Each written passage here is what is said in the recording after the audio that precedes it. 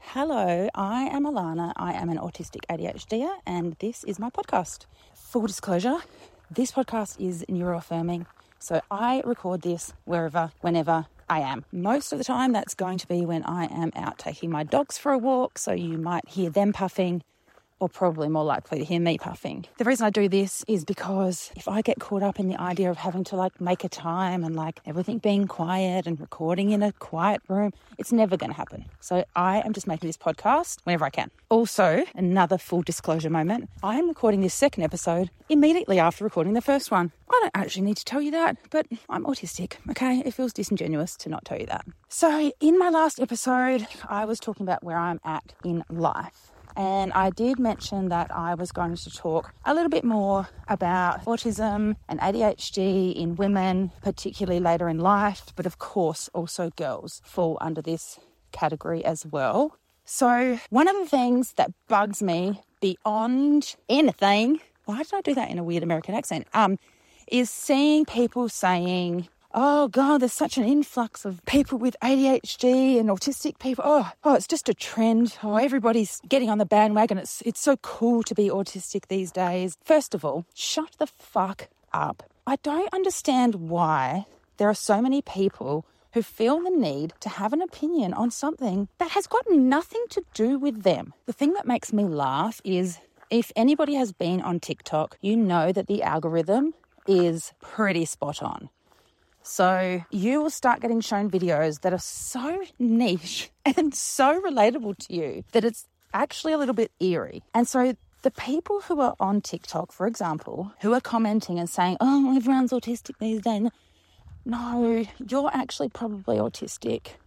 You're probably seeing all these videos and you're probably relating to them and you're probably thinking, I do that and I'm not autistic. And you probably are. I'm not saying that TikTok is a diagnostic tool. I'm not saying that. But if you're relating to these things and these things are part of your life experience, I know myself. I got to 41 without knowing I was autistic. I got to that age. I'm a very intelligent person. I'm a very self-aware person. And I had literally no idea. So let's just get that out the way, okay? It's not a trend. It's not fashionable. It's just that more and more people have access to more and more information and they're able to access the help they need. Well, that's the lucky ones. The lucky ones are able to access the help they need. But for the people who can't access the help they need, they can self-diagnose, which, as I said in my first episode, self-diagnosis is valid. I don't care about any other opinion on that topic.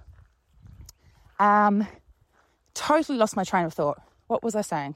Oh yeah, the people who can't access care or can't afford to be diagnosed or have no way to access that, those people can start to learn about their brain, why they do the things they do. And hopefully they can also start to ask for accommodations that they need to make their life better. So let's not gatekeep any of this information. This information is so important for so many people to learn. And the reason why so many people are getting diagnosed now is because of information. For so long, we were fed these stigmatized, medicalized versions of what autism and ADHD look like. And now, because of platforms like TikTok, we're able to hear people's lived experience and we're given a much broader view of what these things are because no autistic and no ADHD person is the same. For example, I am an ADHDer who is late to everything. But I know ADHDers who are chronically early to everything because their anxiety about being late is so high that they are driven by this motor of anxiety to get to somewhere early. That doesn't mean one or the other is less or more ADHD. We're just different people. We have so many co-occurring things that exist within ourselves. I mean, first and foremost, we're people, right? So every single person is different. The other thing about women and girls with neurodivergence is that if you look at the grand scheme of studies that have been carried out on both of these things, the majority of those studies were done on white, male, educated, rich men or boys. So we're looking at research that only tells us about a male version of ADHD and autism. So those results are not going to take into account how a woman presents with ADHD by the way, when I use the terms woman and man, I know they're generic terms. I mean AFAB and AMAB. I just always forget to say it, and I'm so sorry because that is not intended to be discriminatory. That's just my brain being forgetful. So I apologise. Those studies, they have meant that for a very, very long time, women have been, and girls have been misdiagnosed with other things. There is some percentage, look, don't quote me, I'd have to find the information. If I remember, I'll put it in the show notes. Likely I won't.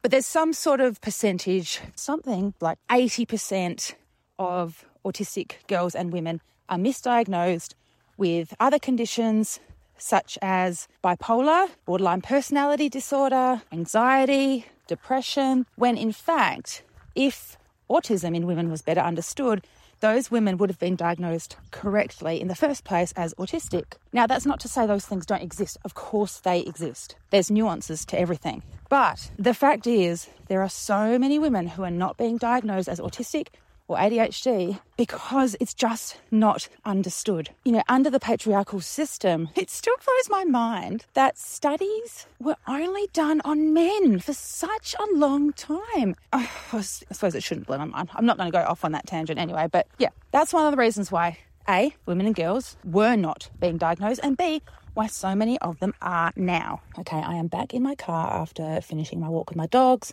The sound is going to be different. We're not getting caught up on that. Remember, we're being neuroaffirming. So, as I was just getting my dogs into the car, I was still thinking about what I was talking about.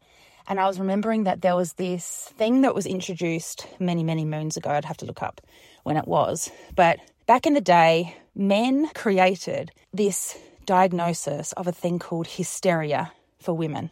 I think there's a movie about this actually. And the idea was that women who showed like overt emotional signs were diagnosed to have hysteria.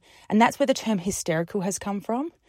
Because there was this idea that showing your emotions was somehow a weakness, an illness even back then. Whereas now, emotional intelligence, which includes being able to show your emotions, is actually valued so much more than it ever has been. We've still got so much way to go. I can't remember why I got into that subject. I think it was just because I was thinking about how, oh yes, women who've been gaslit, medically gaslit, who've gone to ask for diagnosis, who have collated all this information about themselves and they can relate to all these things, and then the doctor will just dismiss them or tell them that they have... Do you know, I actually read the other day in one of the groups I'm in, a woman, instead of being diagnosed as autistic, she was diagnosed with a gaming addiction, even though she only games maybe twice a week.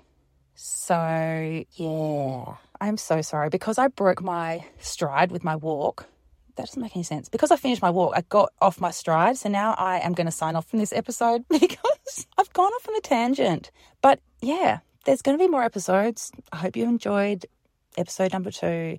And I'm keeping these short, sharp and shiny because, let's be honest, I can't keep my attention span going for that long. Bye.